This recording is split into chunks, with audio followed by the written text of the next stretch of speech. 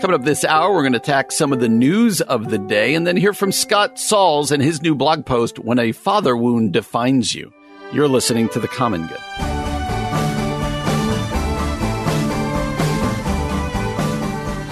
Everybody, welcome to The Common Good here on AM 1160, Hope for Your Life, alongside Ian Simpkins. Oh, 3 more days that I can say that. I'm just going to keep saying it. Alongside Ian Simpkins, my name is Brian Fromm.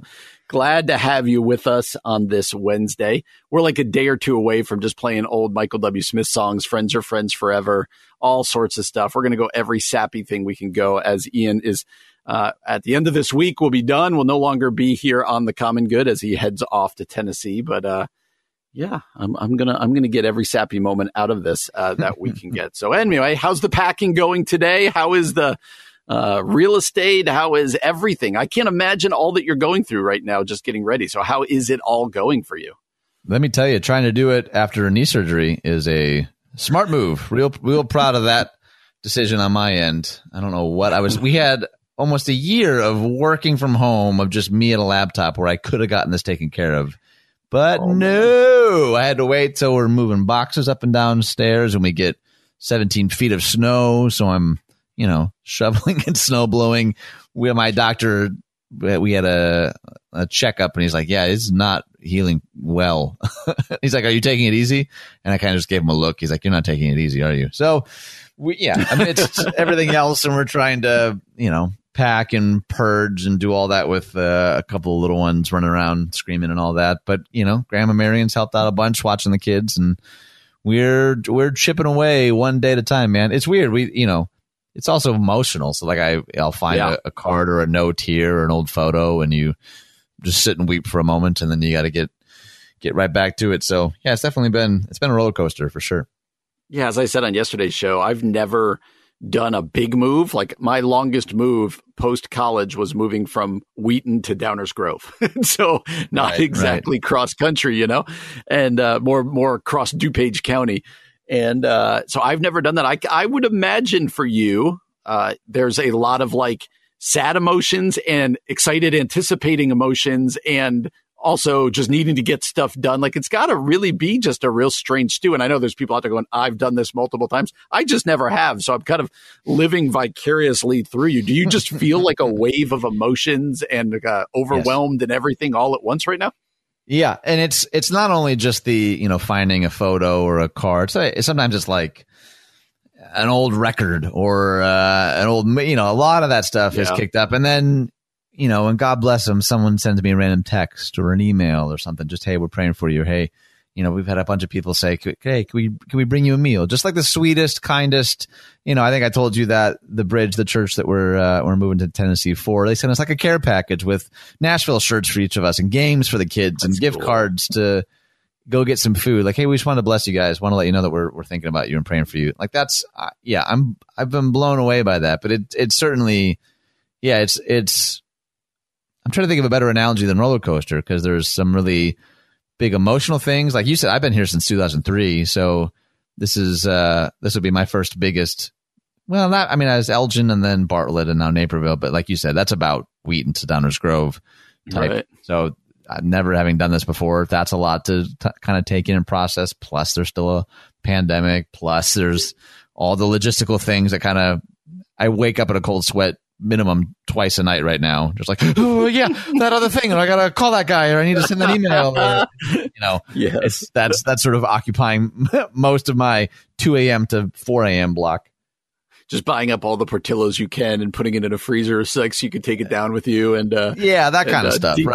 Deep dish pizza and all sorts of stuff. I just can't imagine, man. And I know that it's got to feel good, though, to be going to a church that is already trying to care for you, even though you haven't gotten there yet. Like that's, I got to think that is a okay, we're in good hands, that they're sending you stuff and trying to bless you and pray for you even before you get there. Because most churches are probably like, all right, once you get here, we'll help you out, But to have them do that, I'm sure that's got to be a pretty good feeling for you, right? Yeah, it's awesome. And community, when we came here 5 years ago, did a lot of the same thing. So we feel really, really grateful and blessed that, amidst all the stress and uncertainty, there certainly are a bunch of people praying for us and offering to help, and, a number of people just going way above and beyond in some super practical ways, and I've been super grateful for that, especially when we weren't able to have any kind of like normal going away thing. We couldn't like see and hug people, all that kind of stuff. You can lament some of that not happening. And yeah, I've been really, really, I'll get emotional now talking about it. It's been really, really, really wild for sure. Yeah. So for anyone who's missed it, if you've normally listened to the show, but you haven't been listening this week, Ian will be doing today's show Thursday, Friday. And then we are done, or he is done. I'm going to remain with the show. And what is next for the show is coming. Once we have that figured out, we'll let you know. But the good news is the Common Good will be continuing from 4 to 6 every day. The sad news is without Ian, although Ian, you do know that your last day is Friday, but then we'll have a best of on Monday for President's Day. So you'll still be on the air. Still, you can't get rid of me that easy, apparently. No, so we have this emotional farewell, and then on Monday, here's Ian. So it'll be a best of, so we won't be talking about it at all. Like, is Ian ignoring the move entirely? That's gonna that feels strange. Everyone's like, this is strange. I thought we just said goodbye. So in the ultimate right turn here, one thing we haven't done recently, because we do want to just have some normal shows here, before you go. One thing we've usually done, but haven't done in a while this week, at least this week, is just to go over some news. And so I've got 3 newsy stories here, and I'm going to let you choose one that you're like, what, I'd love to just kind of riff on that. One, a $15 minimum wage that has been a big part of what Joe Biden wants to do. A $15 minimum wage would spur job losses, but lessen poverty, according to a congressional report, which is just a crazy kind of a both and there. 2, we got President Trump's impeachment trial that is now underway. And 3, Jeff Bezos steps down as the Amazon CEO. We were going to do all 3 of those, but now we're down to just a couple minutes. I'm going to let you choose which one you want to talk about. Which one would you like to just dive into there? Let's just talk about Portillo's some more. I don't want to talk about any of these. Let's see. What will get me in the least amount of trouble in my final week? I mean, the Bezos one is pretty wild, actually. I don't know if you've followed this story at all, or if you. I haven't. I want to ask you this question. This is kind of unrelated. Let's see if I can get Brian Fromm in trouble during my final week. Great. I'd like to continue after this. So yes. Yeah, this won't be that bad. Should billionaires exist? Oh, should billionaires exist? So yeah, that's a great question. Yes, I think it is okay for them to exist, but I would like to think that billionaires would use their money in order to help and grow not just their own wealth, but those struggling around them, which often does not happen. So I don't want to get into a system where I'm like, okay, you can only make that much and never more, right? Like that's not really the system of government that we have. I do struggle, to be honest, if we're laying all the cards on the table, I do struggle with the concept of billionaires when you see people struggling all around. But I don't know how you stop it from existing. So that's my way of dancing around it. I would love you to get yourself fired. How would you answer that question? Well, I find that answer so interesting that because you're like, well, I don't know how do you stop it. So I guess just let it keep happening. For some context, you could make $25,000 a day for the next 100 years and you still wouldn't have $1 billion. Just to put that into context. Wow. That's how much a billion with a B dollars is. So I think it's probably some might not say this is fair, but I think the only path to billionaire status likely involves some level of exploitation. Can I say that? Is that too scandalous of a people might be shaking their fists at me. I just Maybe I've kind of showed my cards. I don't think it's great. I would agree with that. And it'll be an interesting conversation. Like there's one thing to say that it's not great and it's exploitative. It's another thing. How do you stop it's the wrong word, but how do you prevent billionaires? Yeah. What a good man. That's not where I thought we were going, but that is a great question. Billionaire. And you start to do the math on Jeff Bezos's money or Mark Zuckerberg or Elon Musk, and you start to realize how much money they have compared to other people. It is nuts, just craziness. And so when you add that to the minimum wage conversation and other things, it is an interesting conversation to have. So coming up next, Christianity Today, Sandra McCracken writes this: don't pack away the dinnerware during COVID-19. We're going to talk about hospitality in the midst of a pandemic next here on The Common Good, AM 1160, Hope for Your Life.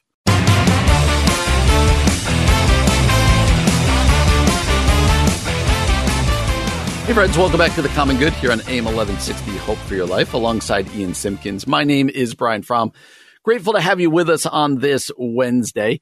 Well, over at Christianity Today, Sandra McCracken, back in December, in the midst of the pandemic that we are still a part of, she wrote this: don't pack away the dinnerware during COVID-19. She said, even in our small circles, when we practice hospitality, we foreshadow God's coming kingdom. So an important conversation about what does hospitality look like? What's our posture towards other people look like in the midst of a global pandemic? And this idea about meals and hospitality, I think, is an evergreen one and a fascinating one. So Ian, why don't you jump us into this article from Christianity Today? I would love to. It begins this way. The late Miranda Harris was best known for the international conservation organization she and her husband founded 35 years ago called A Roca, which is the rock in Portuguese. She and her husband Peter traveled the world to share their love of God and of creation. But Miranda was also known for the beautiful letters she sent from all those places around the world. I was fortunate enough to have received many of them. They arrived in my Tennessee mailbox, postmarked from France, Malaysia, and South Africa. Wow. Her letters came alive with words from the Psalms, with family updates and encouragements written in lovely script all the way to the edges of the page. She wrote the way she lived, as an overflow. That's wonderful. I just love the way that's written. Miranda's faithful habit of letter writing was part of her gift for bringing others into her life. So was the Harris's family table. In the early days of the couple's ministry, Miranda famously spent her first earnings on a large dining room table. The A Roca house on the coast of Portugal, that sounds amazing, was a study center that in those first years also served as their family home. They welcomed travelers and scientists, binocular-toting bird observers, note-takers, and researchers. Miranda's extravagant purchase of a dining room table made hospitality a priority. Community orbited around this table, and through conversations, feasting, and regular time spent face-to-face over meals. I've thought of this image often this year, as our family tables have been reduced in size during pandemic life. Whether you live alone, with a spouse, with friends, or in other family configurations, the compression of our social rhythms has likely left you feeling isolated. It would be easier to choose to eat in front of a screen, apart from others, or hidden headphones. While we all need time apart, especially in close quarters, maintaining the ceremonial rhythms of a regular family meal can bond us together, even when we feel the inevitable strain of intimacy. For our loved ones who are close in heart but not in proximity, regular phone calls or cheerful notes can similarly bring tangible comfort and remind them that they are loved.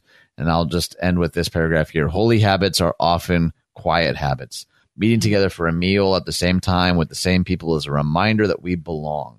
This kind of nourishment is more substantial than just the vegetables on the plate. Who we are begins here. In the long view, relationships are sustained by habits of hospitality, no matter the scale. So I'll stop. I think that's a beautiful premise. I imagine for a lot of people, even more, I don't know, quote unquote, hospitality minded people. Mm-hmm. My guess is that plenty of people have maybe March, April, May really like lamented, gosh, this is like such a part of our rhythm and we're not able to do it right now. I wonder how many people who are even perhaps, you know, on the more frequent end of hospitable have almost just downgraded hospitality off the top 10 list. Like, are people thinking about it even like, I don't even have the bandwidth to think about creating a space around a table because it feels like such a distant memory for so many. I would be really curious to know how those people are handling it, but I don't know your family rhythms, Brian. Like, is this something that you guys have felt some of this ache in the Fromm household? It's very interesting when she talks here about the family dinner, the family meal, because when the pandemic first started, it was like we're going to have one of the great blessings was like we're going to have every meal that we can around the table. And then as the pandemic has just worn on, I wonder if other families feel that way. We've just kind of moved away from that a little bit. Like, let's watch something. Let's do this. And just the other day, we were like, no, we're going to eat at the table. And we laughed and laughed and laughed and sat there forever. And it was a blast. And it was like, oh, yeah, we still need to prioritize there's something special about the dinner table, right? There's something special when you can do it about sitting around the family table. And I'd realized like, okay, we'd fallen away from that a little bit because we're home every meal, it feels like, whereas before we weren't. And now it feels like we are. And so, yeah, it is hard though for people who are constantly opening their home, wanting to have other people in. It is very, it's been very difficult. And so, I would say when it comes to the family dinner, it's a more of a prioritization. But what do you think people can do who are like, you know what, I like this woman, I bought a table. My goal was just to have people around the table all the time. What are other ways they can exercise those gifts of hospitality, if you will, when that maybe has been taken away from them? Yeah, I mean, some of this has to do with our particular life stage right now, and it's not nearly the same, but we've done some Zoom dinners, some conversation with the laptop on a table. That's obviously not nearly the same. People have dropped off meals for us in the midst of packing and moving. That feels like it's not just like the act of them delivering it, which is, especially in this cold, that's a beautiful act to like show up at our house. But then as we eat it though, I'm just like, oh my gosh, Anne is so good at this, or May just crushed the, and then you reminded us, shoot them a quick text or whatever. Like, gosh, thank you again. Like they're not there with you physically, but there certainly is a hospitality experience there that I think is pretty profound. And I think we can do that for other people. I think even, with my little family, being intentional about eating together at the table, making space for that. My boys are pretty young to be asking them, questions about their day and whatnot. But like I wrote something years ago. I was doing a study on the word hospitality, and I can't believe I didn't realize this, but like the word hospitality and hospital come from the same root. And that makes sense. We're thinking, man, a hospital is where someone goes to like find healing. Gosh, would it be beautiful if we saw hospitality the same way? It's not just about, I provided a meal or room and board, or, in a lot of like church, like local church context, the hospitality ministry like handles the snacks. It's so much more than that. It's like a feeling of like home and belonging that brings healing. And I think if we saw hospitality that way, I would argue the way that Jesus did is way more radical than just simply, we'll have something available for you. It was like the welcoming of the other. That's like so central to the heart of the gospel in the first place. I think that would change the way that we prioritize hospitality, even in the midst of a pandemic. Yeah, she goes on to write. Sandra McCracken, you might know her, singer, songwriter, Ian, she lives in Nashville. See if she'll practice some hospitality when you get down there. She says, while for a time we may be apart from loved ones and our place settings may be few, the habit of meeting together with the few people we do have near us will shape our hearts toward the time when we can again gather everyone around our big table. How rich then that God himself prepares a table for us. At God's own table, he is the nourishment, the celebration, and the host. Throughout history, the church has often been scattered, and the Lord's Supper is a demonstration of God's hospitality to us as we remember Jesus' death and resurrection until he comes. In this way, Miranda, who she was describing before, her lavish table purchase had an even deeper meaning. One day, we will again gather at a table together for a homecoming feast. In that light, setting out plates and forks can become a liturgy of fellowship. Just by showing up, we receive God's provision as we pass the green beans and potatoes. When we gather, God's Spirit infuses hope into the rhythms of our lives. So such a beautifully written post here at Christianity Today by Sandra McCracken. It's up at our Facebook page, Twitter, and Instagram at Common Good Talk. We'd love to know what you think. At the very least, give it a read. It is quite an encouragement. Well, coming up next, friend of the show, Scott Sauls wrote a blog post entitled this, When a Father Wound Defines You. That's coming up next from Scott Sauls here on The Common Good, AM 1160, Hope for Your Life.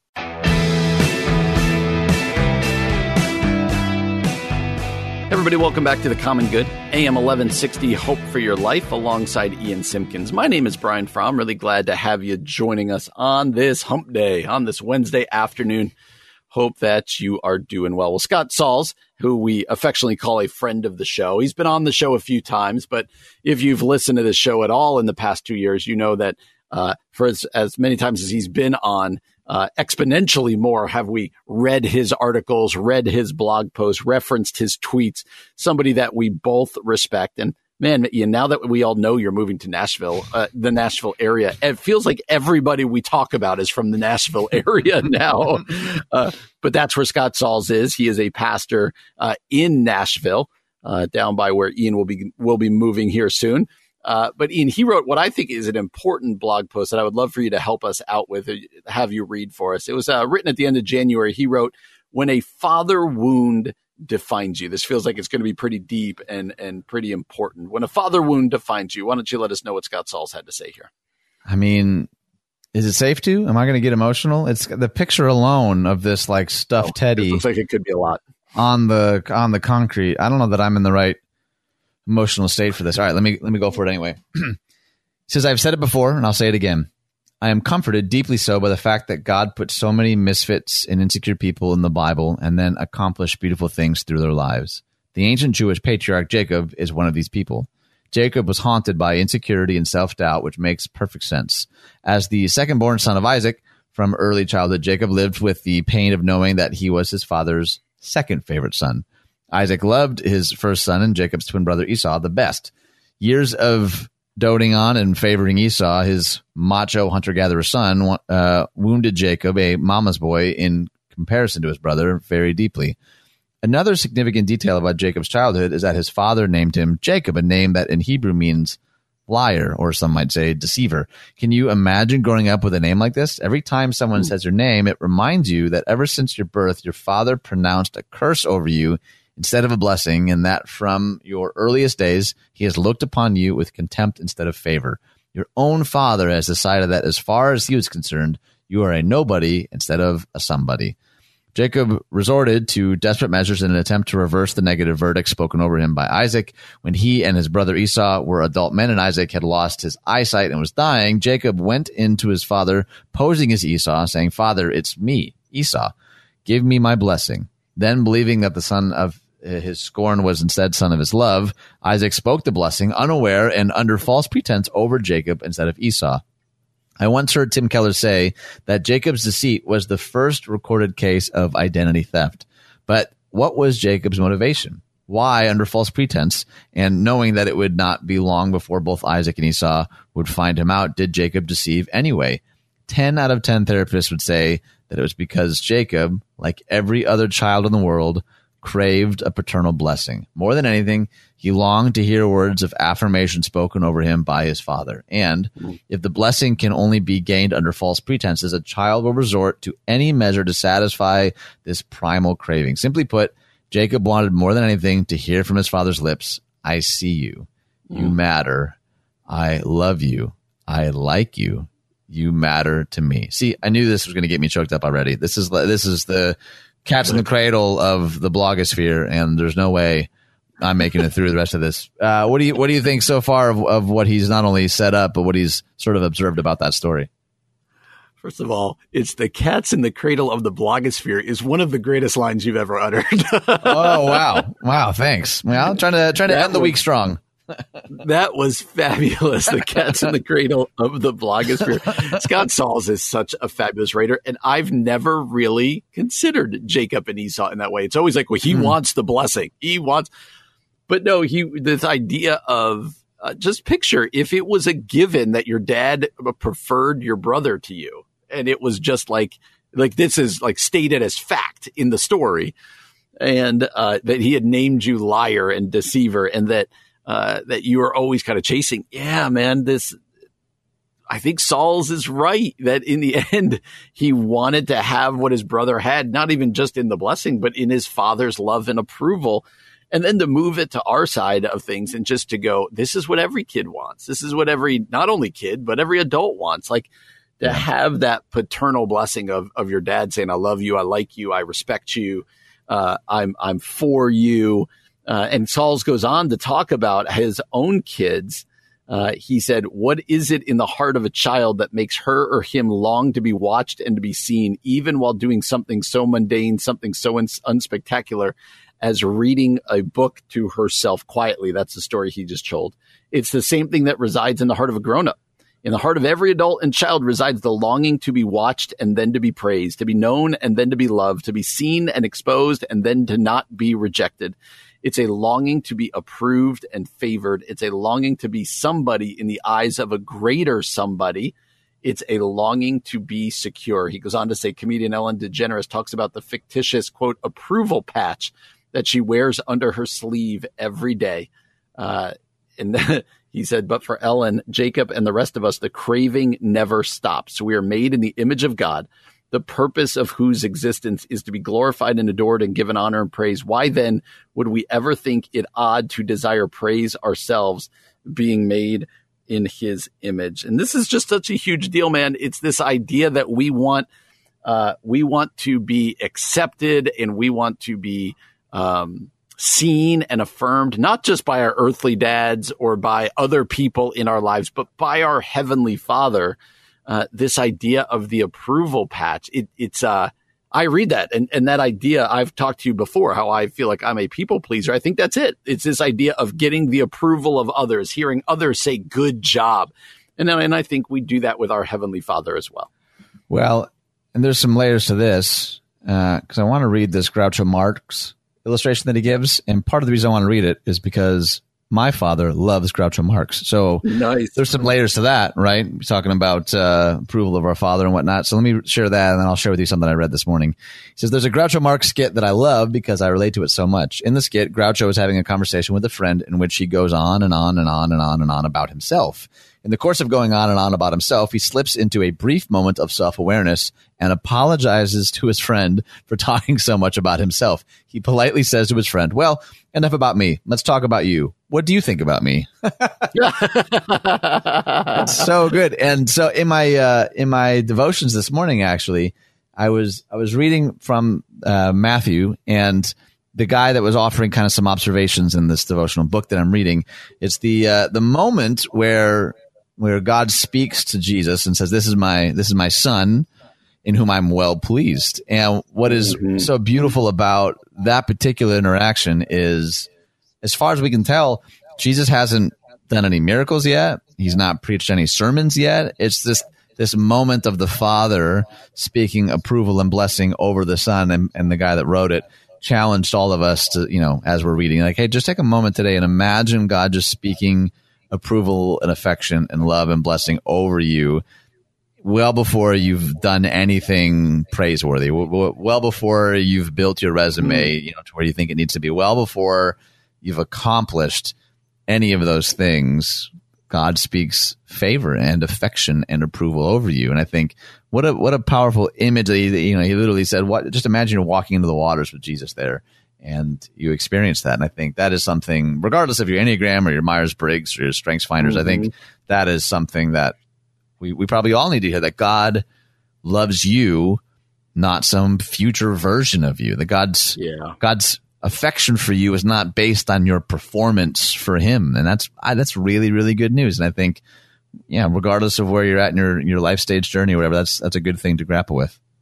Your future neighbor here, Scott Sauls, he ends with the exact same verse you just did. Oh, does you are he? my beloved son, and with you I am well pleased, Matthew 3:17. And Saul says, approval patch no longer necessary. Ceaseless striving for approval no longer required. No more fear of mediocrity or of your longing or of your legacy being forgotten. Because now, Jacob, I'm giving you a new name. From now on, you will be named Israel, which means he wrestles with God. And he goes on to talk about that wrestling. But I love that. Saul uses the same verse you just referenced there in Matthew 3. That's and wild. then just that line, approval patch no longer necessary. So we were only able to scratch the surface of this. I would really encourage you to go read from Scott Sauls here, When a Father Wound Defines You, because it's just a powerful word there from Scott Sauls. Well, coming up next, another friend of the show, Ed Stetzer, writes, evangelical Christians must take action to love thy neighbor. That's coming up next here on The Common Good, AM 1160, Hope for Your Life.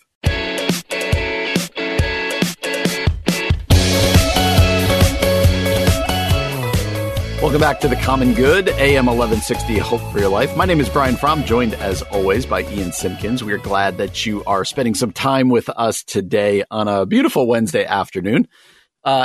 Ed Stetzer's blog called The Exchange at Christianity Today. This written by Heather Rice Minus. She wrote, evangelical Christians must take action to love thy neighbor. Extending grace can be a powerful public witness for evangelicals today. You've done a lot of readings. Let me get us into this one. It says, the events of this past summer were a wake-up call for Christians, including evangelicals. From acknowledging centuries-old endemic racial inequity from the pulpit, calls to prayer, protest, and action, many are trying to find ways to step from the sidelines to the playing field in the pursuit of justice. Indeed, our faith calls us to action and accountability as God's people. The Old and New Testaments of the Bible express a preoccupation with justice. For example, biblical teaching found in Isaiah, learn to do good, seek justice, correct oppression, and Hebrews, remember those in prison and as if you were together with them in prison, and those who are mistreated as if you yourselves were suffering, are just two examples of the ancient Judeo-Christian witness to a God with unwavering commitment to justice. Charles Colson, founder of Prison Fellowship, prioritized the Hebrews mandate to come alongside those affected by crime and incarcerated. We believe God created humanity in God's own image, and no life is beyond God's redemptive touch. Our faith drives us to work to bring the restorative justice envisioned and empowered by God and His Word into the broken lives, relationships, and communities we serve. So, I'll pause there. That's a powerful introduction, reminding us that we as Christians are not just supposed to feel sorry for people who are less fortunate or in prison or whatever else, but that we are to come alongside, that we are to stand up for justice, that we are to stand in the gap. That's an important step, wouldn't you say? And one that is difficult, but the church really needs to increasingly embrace. I would probably take it even a step further. I think right now, I think it's easy to quote unquote take a stand for justice, because I think for a lot of people, it's easy to feel like an activist by tweeting a couple of things and then calling it good, which, awareness is a big part of it. Like speaking up, that has to be a part of it. It's one thing to have a heart for justice. It's something else entirely to have like hands and feet for it. You know what I mean? Like it's one thing to, I feel it. I feel for this community or this particular issue or this particular person or people group. I think it's good and right for to start there. I think we should feel it. I think part of my struggle is that sometimes it starts and stops with feeling. We feel it really deeply and passionately, and we don't do anything about it. And you might be saying, my time is really tight, and I totally get that. Or finances are really tight right now. Finances have been incredibly difficult for all of us. Like I completely understand that. But I think for people of the way, for followers of Jesus, it's not an elective course. It's not something that we can I'll let the justice-minded people, the compassion-minded people, the whatever on the Enneagram, I'll let them kind of deal with it. I think a lot of it stems too from the way that we talk about sin, to be honest. Maybe you didn't expect this turn. I think when we talk about Jesus came to free us from sin, he's talking about individual, interpersonal, and institutional. Like that, when we limit it just to one, they're like, it's just about me and buddy Jesus, and so I can go to heaven. I think that's part of it. I think that's 1/3 of it, though, at the most. I think there's so many other aspects that as Jesus followers, we're not only just like invited into, we're called, we're challenged, we're charged to step into and to put like our real selves, our real, blood, sweat, and tears into by the power of the Holy Spirit. And I think for us to allow ourselves to opt out is, it's probably not great. So let me ask you this, because it's your last week. Let's ask you the hard stuff. Why is the idea in your we've talked a bunch about this, but the concept of justice, the concept of systems, the concept of social justice, such a hot button issue in the evangelical world? Like those aren't necessarily agreed upon, right? Like it causes a lot of debate and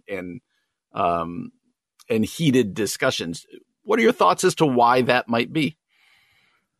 We've done articles on this just in the last week or two. Some see it somehow as a distraction because of their particular worldview or framework about what salvation looks like, what redemption looks like, what maybe even shalom, what does it look like to restore shalom? To me, justice that isn't also social is not really justice. You know, when we talk about this ethereal kind of nebulous, like, justice in like a Book of Revelation sense where everything will be made right is about as far as I'm going to go. I mean, the very center of the gospel message is that while we were still sinners, while we were still distant, far, you know, whatever language you want to use, like Christ comes after us, restores that. Like there's restorative language all throughout the teachings and life and ministry. The incarnation itself, it's Jesus stepping down from his privilege, not to be served, but to serve, to be obedient all the way to a cross. So like, why do we think though, if that's the guy we're following, that I then would get to hold on to all of my comfort and prestige and privilege? That like, that was for him to do, even though I know that he said like 45 times, now go and do likewise. And I've modeled this for you. I've washed your feet. Now you must wash each other's. This is how the world will know, by how you not think about one another, but how you love one another. It's not it's just this intellectual assent, and make sure you get all your doctrine right. And I care about doctrine. Please hear that. I love theology. I've committed my life to it. But he doesn't simply just say, think good things toward each other, you know, and best of luck. He's like, no, live this out. And we should be about, you know, standing up for, standing with, working towards restorative justice, social justice for the marginalized, the exploited, the vulnerable. It's hard to read anything in Scripture and to not find that somewhere. And I think it's important that we remind each other of that fact. Yeah, and so this article in particular is written by, she is part of Prison Fellowship and what Chuck Colson started years ago. And I want to close with what she wrote here. In our focus on the individual, evangelical Christians, including me, she writes, sometimes lose sight of the gospel's community implications. Not only do souls require redemption, but so do societal systems and structures. And so she's going to talk particularly about prison. She said, yes, we should, quote, visit the prisoner, but we must also ask ourselves whether or not it is just that they're in there in the first place or for so long. Yes. Further, in the U.S., some 44,000 legal barriers to housing, employment, and other opportunities prevent people with a criminal record from flourishing.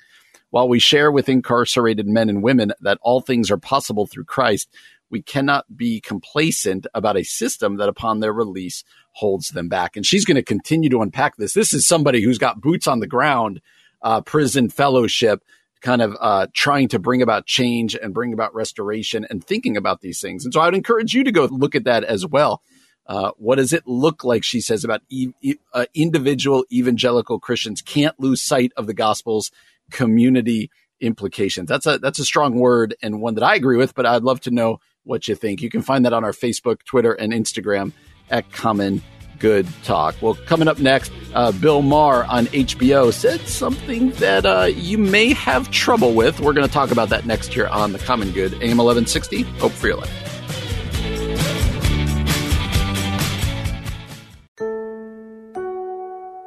Coming up this hour, HBO host Bill Maher said something that's going to get you riled up. And then we're joined by Tara Beth Leach. You're listening to The Common Good.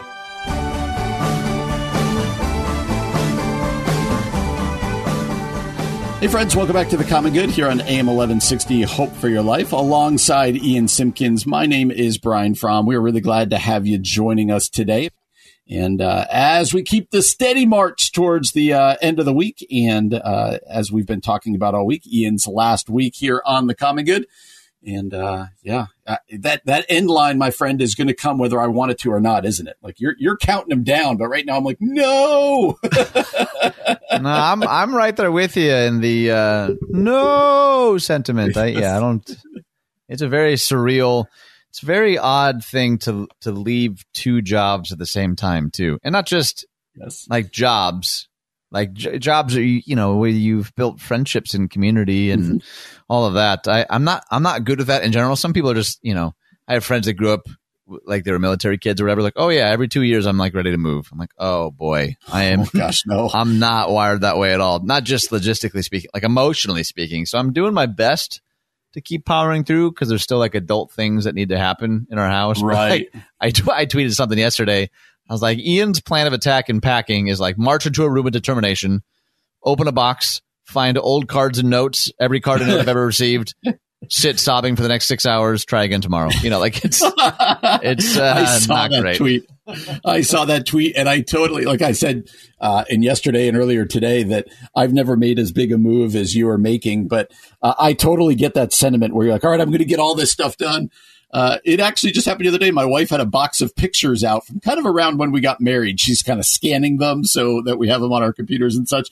And I was like, all right, I got to get this done. And then like an hour later, I'm like, nope, I'm still just looking at pictures right now. So I can imagine when it's like goodbyes and farewells and this and that, how much more that must be. So anyway, we're going to kind of do a mixture over the rest of the week of kind of doing normal news shows and stuff we normally talk about, mixed with kind of Ian's reflections and saying goodbye to Ian. So bear with us, and hopefully you find it enjoyable. And if you want to say goodbye to Ian, you can do so on our Facebook page as well, the Common Good Radio Show. Well, Bill Maher is somebody who has riled up, we'll say, Christians many times in the past. He's an HBO host, comedian, and the headline, a Christian headline, says this: HBO host Bill Maher compares Christians to QAnon conspiracists, says Capitol riot was close. I can't speak today. Quote, a faith-based initiative. Let me just read some of this. It says, on Friday, Bill Maher criticized Christians for the U.S. Capitol riot attack while likening their faith to those who hold QAnon conspiracies. Maher, an atheist, contended that the January attack on the nation's capital was ultimately, quote, a faith-based initiative in light of Christians who support Trump. As long as we're going to go to the trouble of another impeachment trial, he said, we might as well be honest about what it's really about. The events of January 6th were a faith-based initiative. He went on to explain that Trumpism is a Christian nationalist movement that believes Trump was literally sent from heaven to save them, as he played a clip of Senator Tommy Tuberville. There's a lot of talk now, he says, in liberal corners about how Republicans should tell their base who still believe the election was rigged, that they need to grow up and move on and stop asking the rest of us to respect their mass delusion. And of course, it is a mass delusion, but the inconvenient truth here is that if you accord religious faith the kind of exalted respect we do here in America, you've already lost the argument that mass delusion is bad. Let me just give you a little bit more of what he had to say. He took a shot at the book of Revelation because of its symbolism, which he compared to QAnon. He said, it's fun to laugh at QAnon with the baby-eating lizard people and the pedophile pizza parlors, but have you ever read the book of Revelation? That's the Bible. That's your holy book, Christians. Magical religious thinking is a virus, and QAnon is just its current mutation. That's why megachurches play QAnon videos. It's the same basic plot. Q is a prophet. Trump is the Messiah. There's an apocalyptic event looming, the storm. There's a titanic struggle of good versus evil. And if you want to win, just keep those checks coming. There is a lot there. And so I'm going to stop right there. Ian, we know Bill Maher, one of the ways that he has regularly stirred the pot is to go after Christians.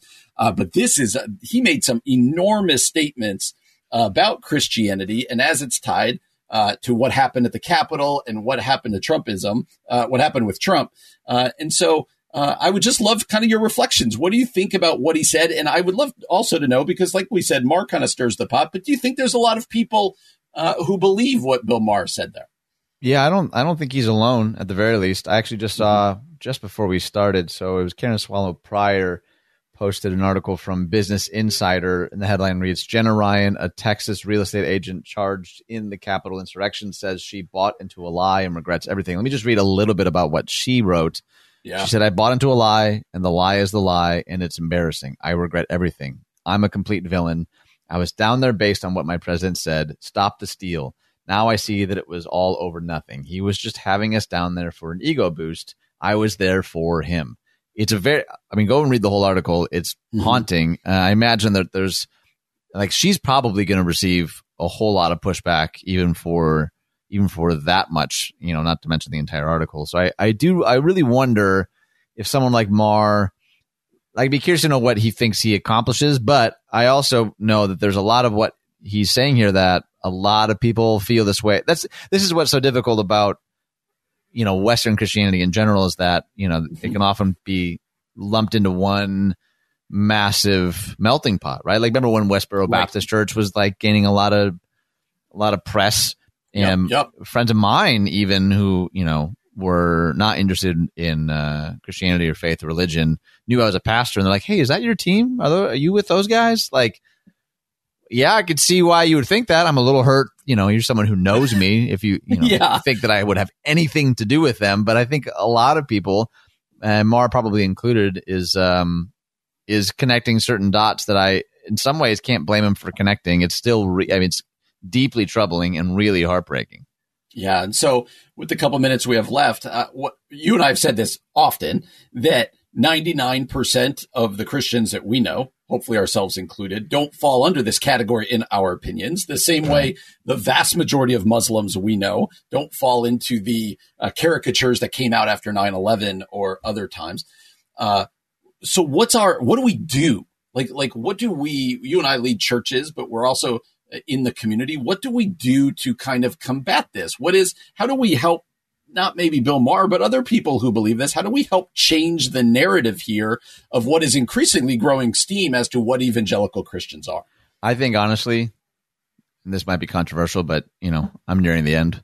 I think if your goal is to change a narrative, you're probably already missing the mark. If we're going into these types of interactions with the motive of a PR correction or to convince someone of something different, if they've held on to some perception of Christianity, and I'm gonna go and show you otherwise, I think we've already kind of missed the mark. I think that the way of Jesus is less concerned with trying to explain away or defend or to. I think it's much more. And Jesus is regularly throughout all the Gospels saying, "I know you've heard this.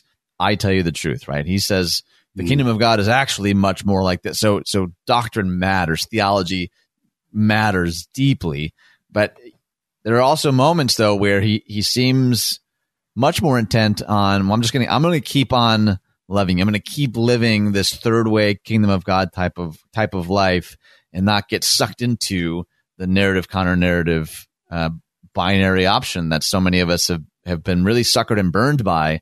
And I think that's tough to do because I get the impulse. I get the instinct to want to stand up for ourselves. I need to go on a campaign and make sure everyone knows this isn't us. We're different. We're different kinds of Christians. But I think if that's our main goal, our main aim, it's hard to really love your neighbor with that being your main objective.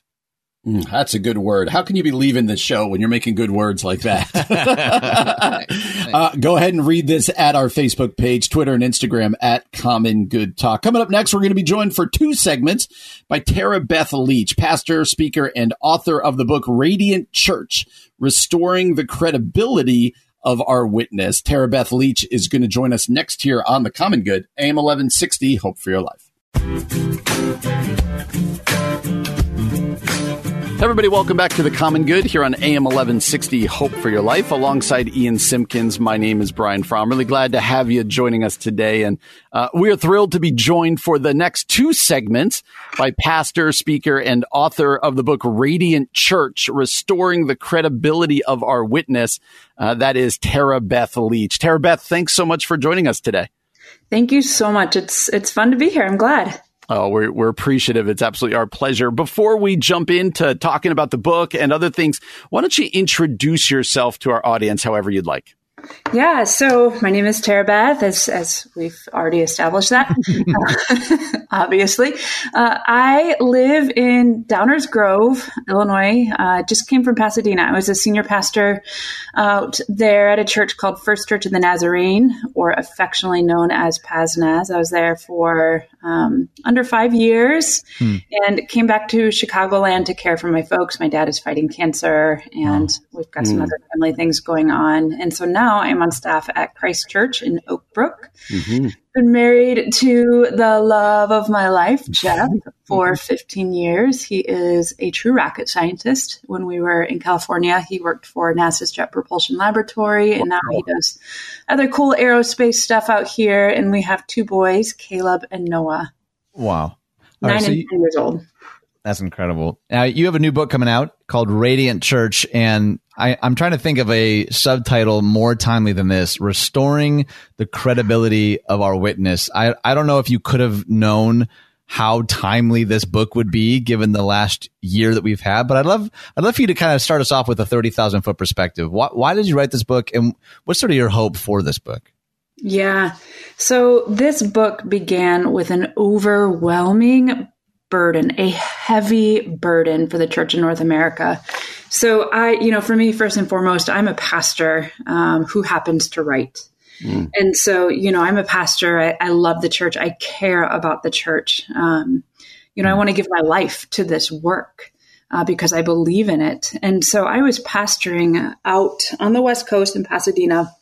And I got there before the 2016 election. And, that fall, I did a preaching series called The Politics of Jesus, where I wanted to paint a very pastoral kingdom vision of what it means to be citizens of the kingdom of God in this political world, in this political environment that we were living in.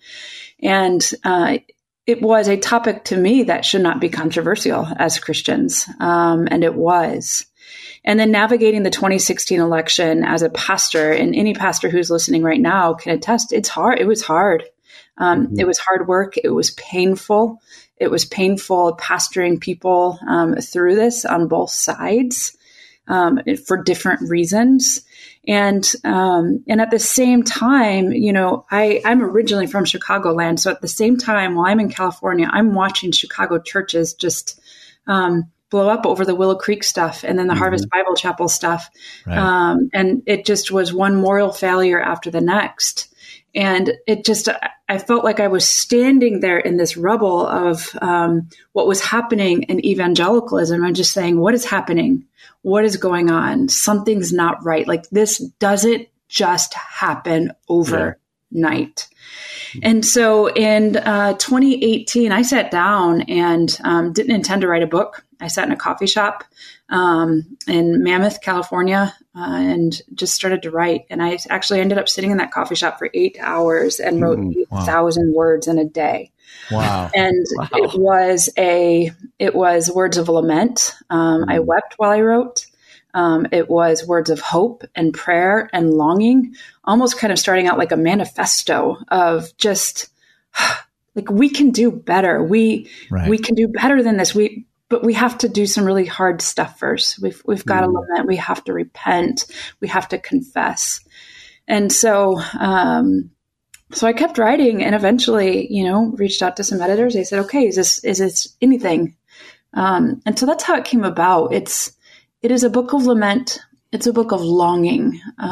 It's a book of longing to see the bride of Christ free herself. And in particular, when I say the bride of Christ, this book is written within the context of what I was born into, and that is white evangelicalism.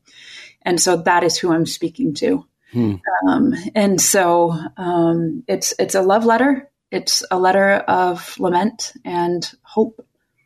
Well, that's great. Tara Beth, I wonder, as we speak about kind of painting a picture of restoring the credibility of our witness, what do you think our witness is right now? What do you think our reputation as the church is right now to the rest of our culture, to non-believers, to people as they look upon the church? Yeah. So any of us who has friends or families, members that are non-Christian, may be able to relate to the reality that there is an animosity. Mm-hmm. And one of the things that I've observed of what the church has done about this animosity is we have fantasized about this idea of persecution. And this animosity that we see, we're twisting it and we're calling it persecution instead of pointing the finger back at ourselves and saying, you know what? Maybe this animosity that we're experiencing isn't persecution. And maybe, culture wars isn't the right approach. But instead, what if we point the finger back at ourselves and say, maybe it has to do with the credibility of our witness? Yeah. Maybe it's what those in the world are seeing, and they're looking in and they're saying, my goodness, is that what your God is like? Is that what your Jesus is like? Because if so, I'm not interested, because when they look in, when they peer into this gathered people, the bride of Christ, and I'm not talking, when I say look in, I'm not talking about Sunday mornings. Mm-hmm. I'm just talking about looking within the culture. They see a lot of vitriol. They see a lot of selling out. They see a lot of it's confusing. I think for a lot of those who aren't professing Christians, because I don't think they're seeing a lot of love. And that's not just something I suspect. I have a lot of non-Christian friends. And their animosity is because they've either been hurt or betrayed, or they've seen things that just feel so hypocritical and so far from who they once or who they believe Jesus is.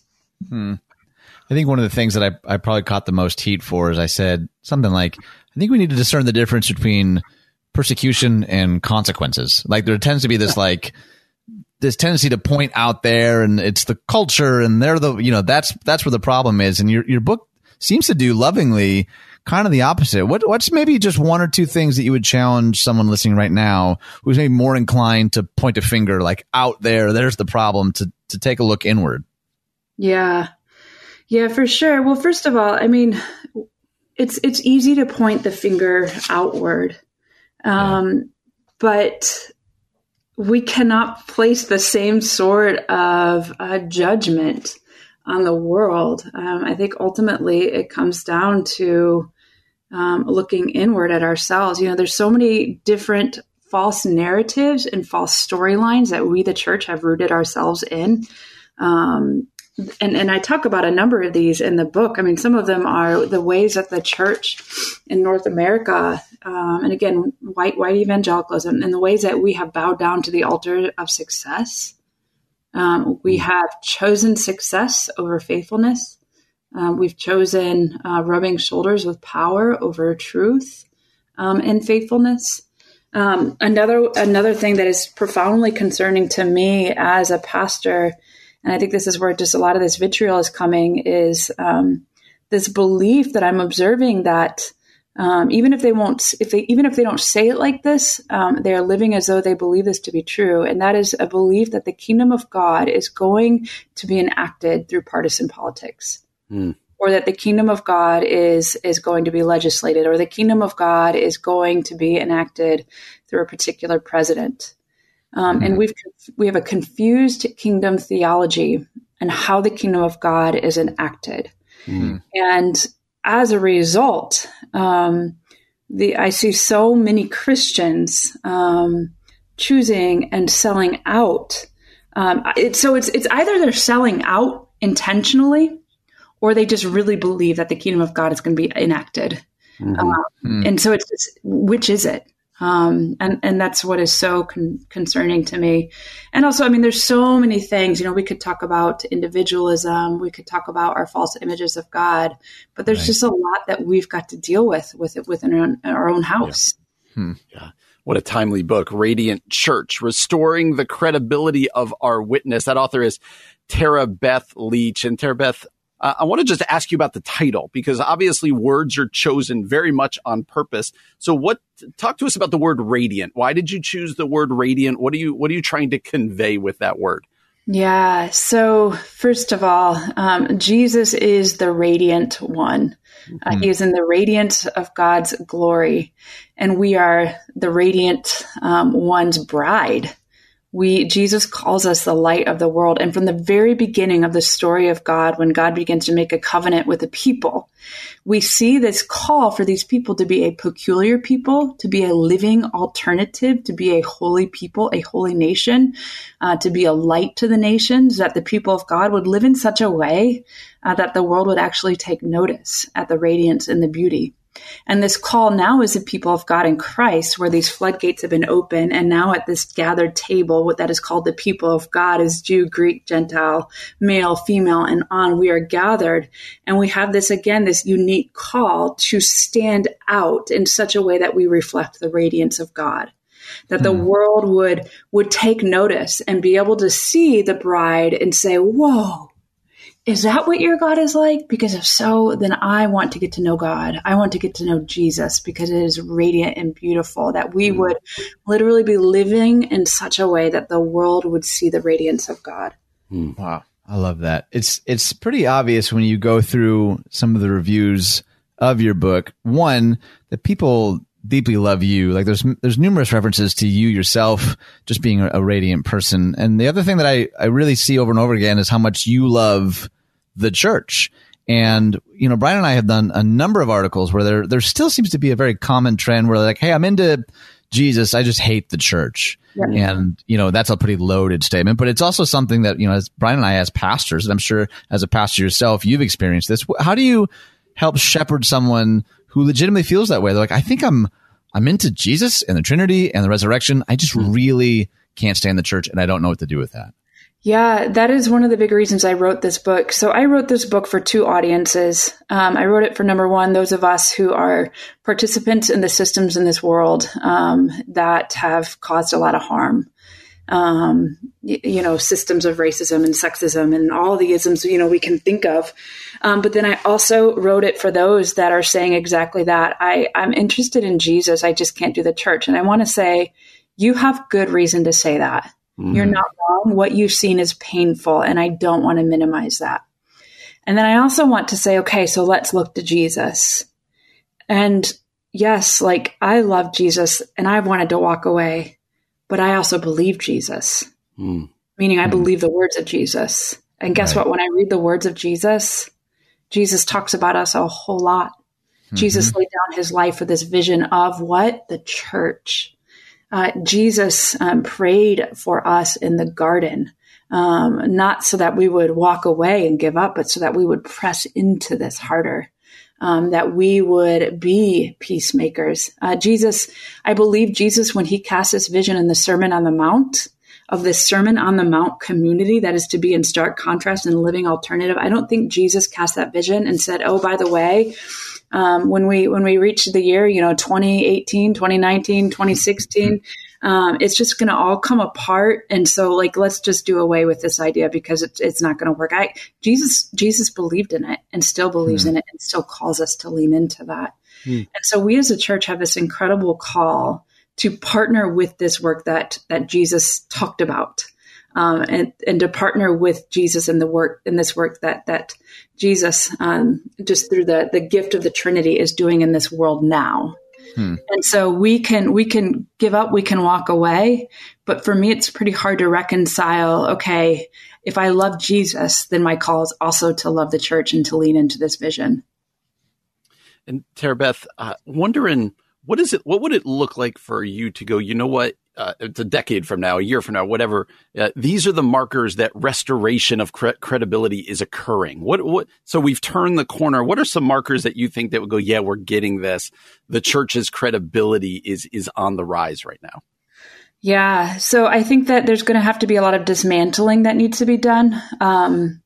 And so, and this is that first group that I talked about of those of us who are participating in systems that are harmful in this world. And so we've got to dismantle and deconstruct things, and not end there.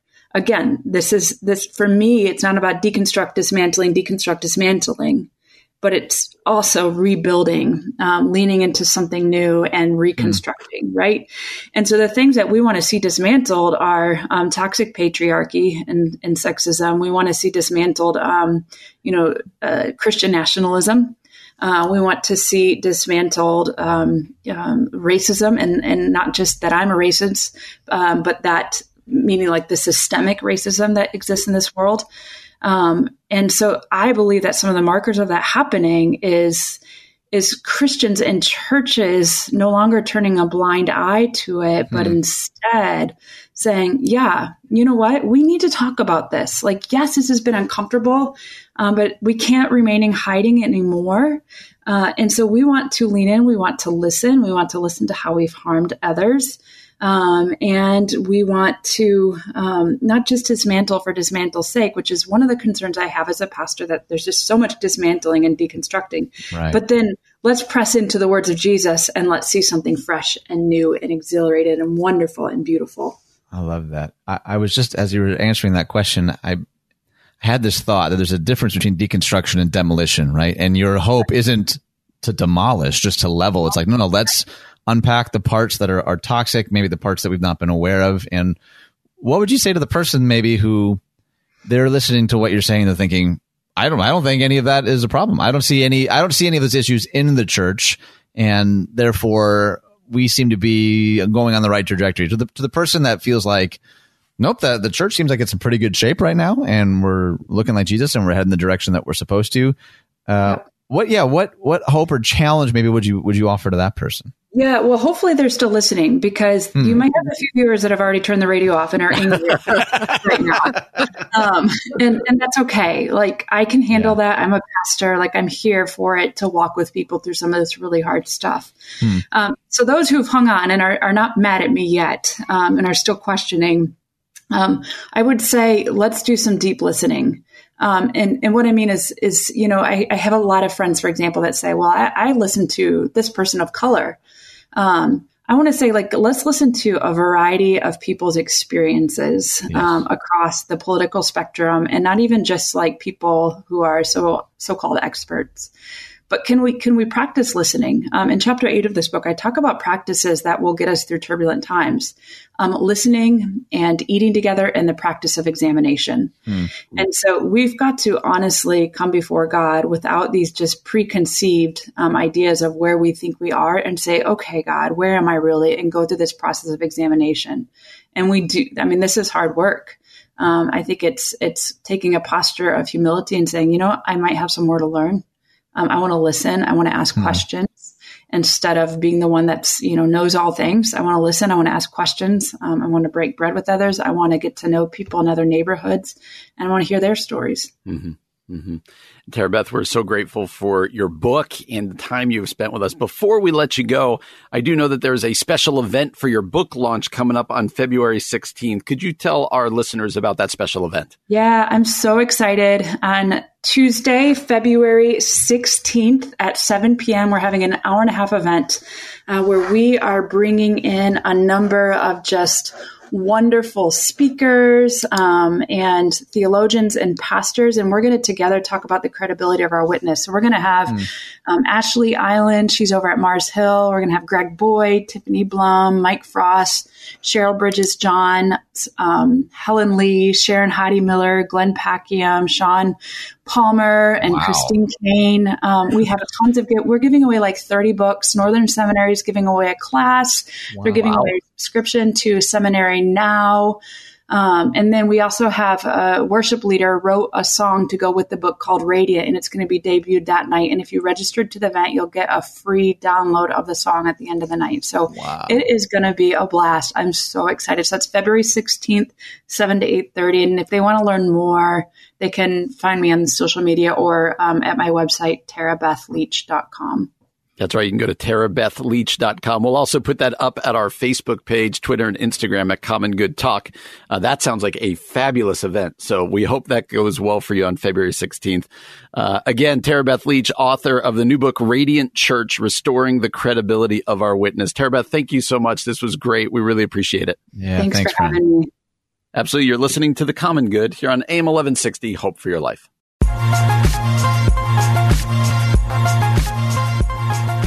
Everybody, welcome back to The Common Good, AM 1160, Hope for Your Life. Alongside Ian Simpkins, I'm Brian Fromm. Hope that you are having a good Wednesday.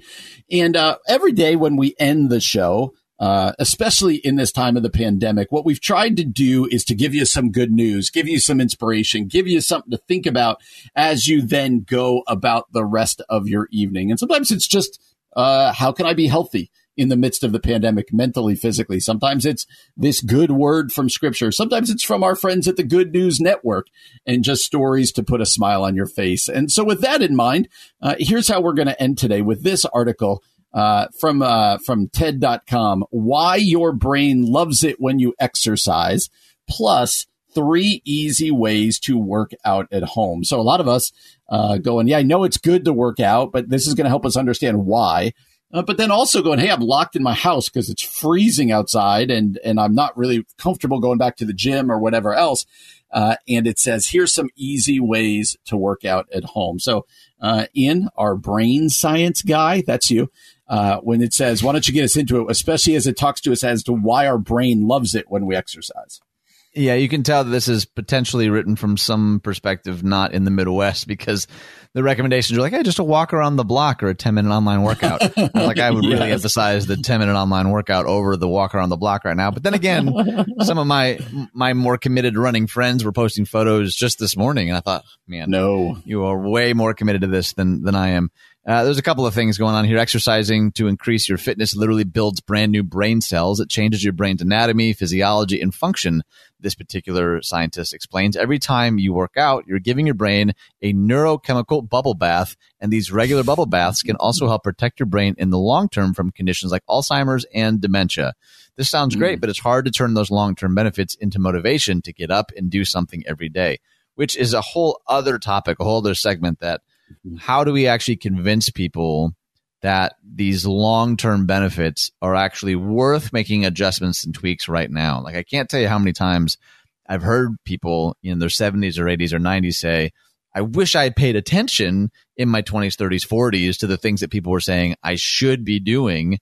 But for whatever reason, we ignore it, or we don't prioritize it, or we go in short bursts. You know, we talked about, I think the stat was something like 92% of people will bail on their New Year's resolutions by February 1. I thought that's an insane percentage, even if it's being a little overreaching. And I think this type of article will inspire some people, and for a whole lot more, it'll make someone nod their head in agreement and then change nothing. And I think part of what's so convicting for me, especially given the year that we've had, where I think people are probably much more attuned to their own anxiety and stress and maybe even depression, that they're maybe more open to a 10-minute workout than they ever have been. They may be more open to things like silence and breathing and meditation and Lectio Divina and those. I think people are potentially more receptive now to some of those things than ever before, because they're like, all the lights on their dashboard are going off. Like, we're not doing great right now.